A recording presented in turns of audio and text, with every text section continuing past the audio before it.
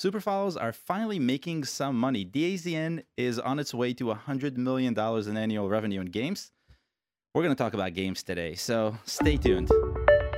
Welcome to a new episode of This Week in Apps, a show where we talk about trends in mobile apps and games. My name is Ariel, and I have 5 highlights for you this week.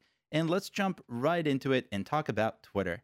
A few months ago, Twitter launched Super Follows. And if you remember, that's a way for users to subscribe to exclusive content from creators. So exclusive tweets, basically, tweets behind a paywall. I thought it was kind of a weird idea because we're used to Twitter being Twitter for all these years, but it's kind of a necessary step in its evolution if it wants to retain creators. It's not even about the bottom line, it's really all about creators. And the initial launch wasn't really that exciting. They made $11,000 according to our estimates in September.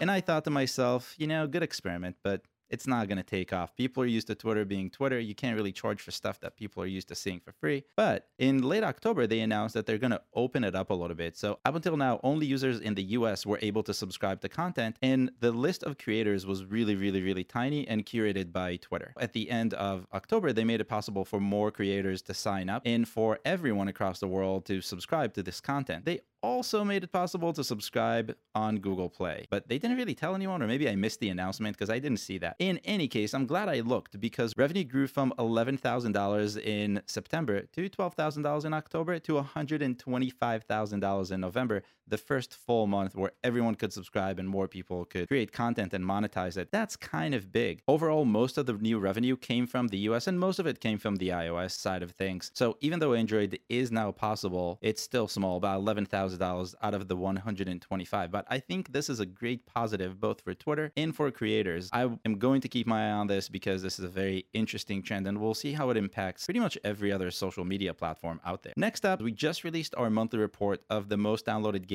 in the world, and things are a little bit different. The total downloads for the top 10 games in the world actually shrunk by 19% month over month. Familiar names like Subway Surfers and Roblox were doing pretty much the same as October, but what we're missing are those hyper casuals that normally buy their way all the way up to the top, and we didn't see that in November. I suspect this is a direct result of Apple's app tracking transparency just making it so much harder to target and making all those campaigns no longer be effective, and the return on investment is probably minimal at this point. That's just something we're gonna have to learn to live with. Now, revenue was pretty similar to that of October, and while that may seem like a negative, I think it's a positive considering the massive drop in downloads. I'm gonna link the full report in the description, so if you want to read it, see my full analysis on this, check it out. Next up, more games. I don't normally analyze paid apps or games because there's not much to talk about. But I looked this week because sitting at the top of the most downloaded paid apps list in the US is Minecraft. And I wanted to see how it's doing in comparison to Roblox, which I just talked about. You can probably guess the answer, so I'll skip the actual answer, but I did see an interesting trend. Since 2017, Minecraft's net revenue doubled. It rose from about 44 million in 2017 to nearly 90 million in 2021. And I estimated a little bit because 2021 is not done, but that's what the numbers are saying. That's not a small amount, but here's the thing. It's the #1 most downloaded paid app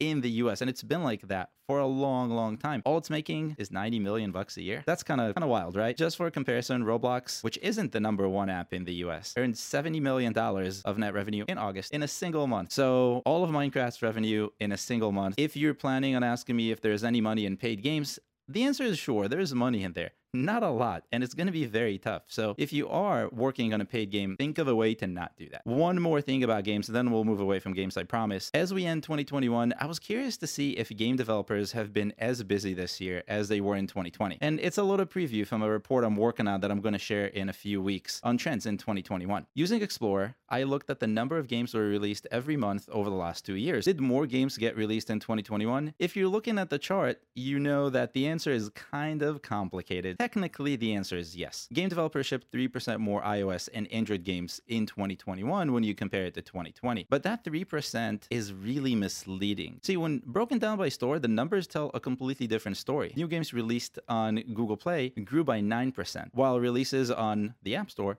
decreased by 13%. Nearly 243,000 new games were released in 2021 across the App Store and Google Play.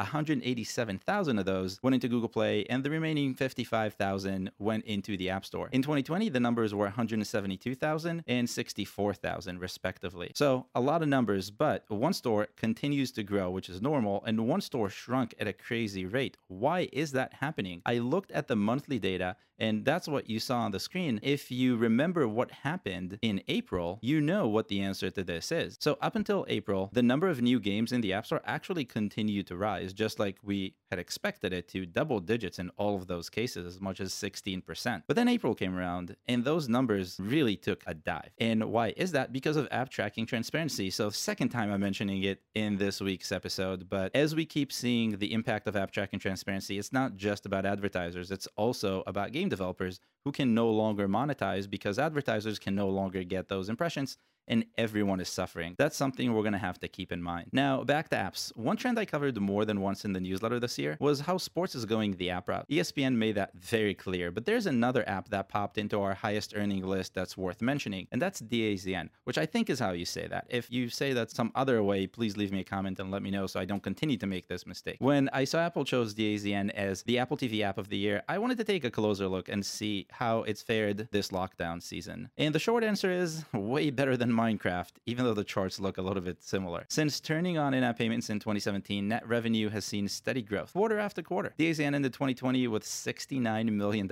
in net revenue, and we project 2021 to earn the sports streamer nearly $100 million. That's a good milestone to hit. But if you're curious, what is DAZN? Because I was before I started seeing these numbers. It's a sports streaming app where you can mostly catch boxing matches. It actually launched in Australia and Japan back in 2016, and it slowly made its way west, only getting to the US in 2018, which is usually the opposite direction of what we're seeing. But because of this, Japan is actually still one of DAZN's biggest countries by revenue. And that's all I have for you this week. If you have any questions about what I've been talking about or about apps in general, drop it in the comments and I will do my best to respond to it. And if you're curious where all this data is coming from, head on to appfigures.com/intelligence to check it out for yourself and get this data for yourself. Enjoy your weekend, and I'll see you next week.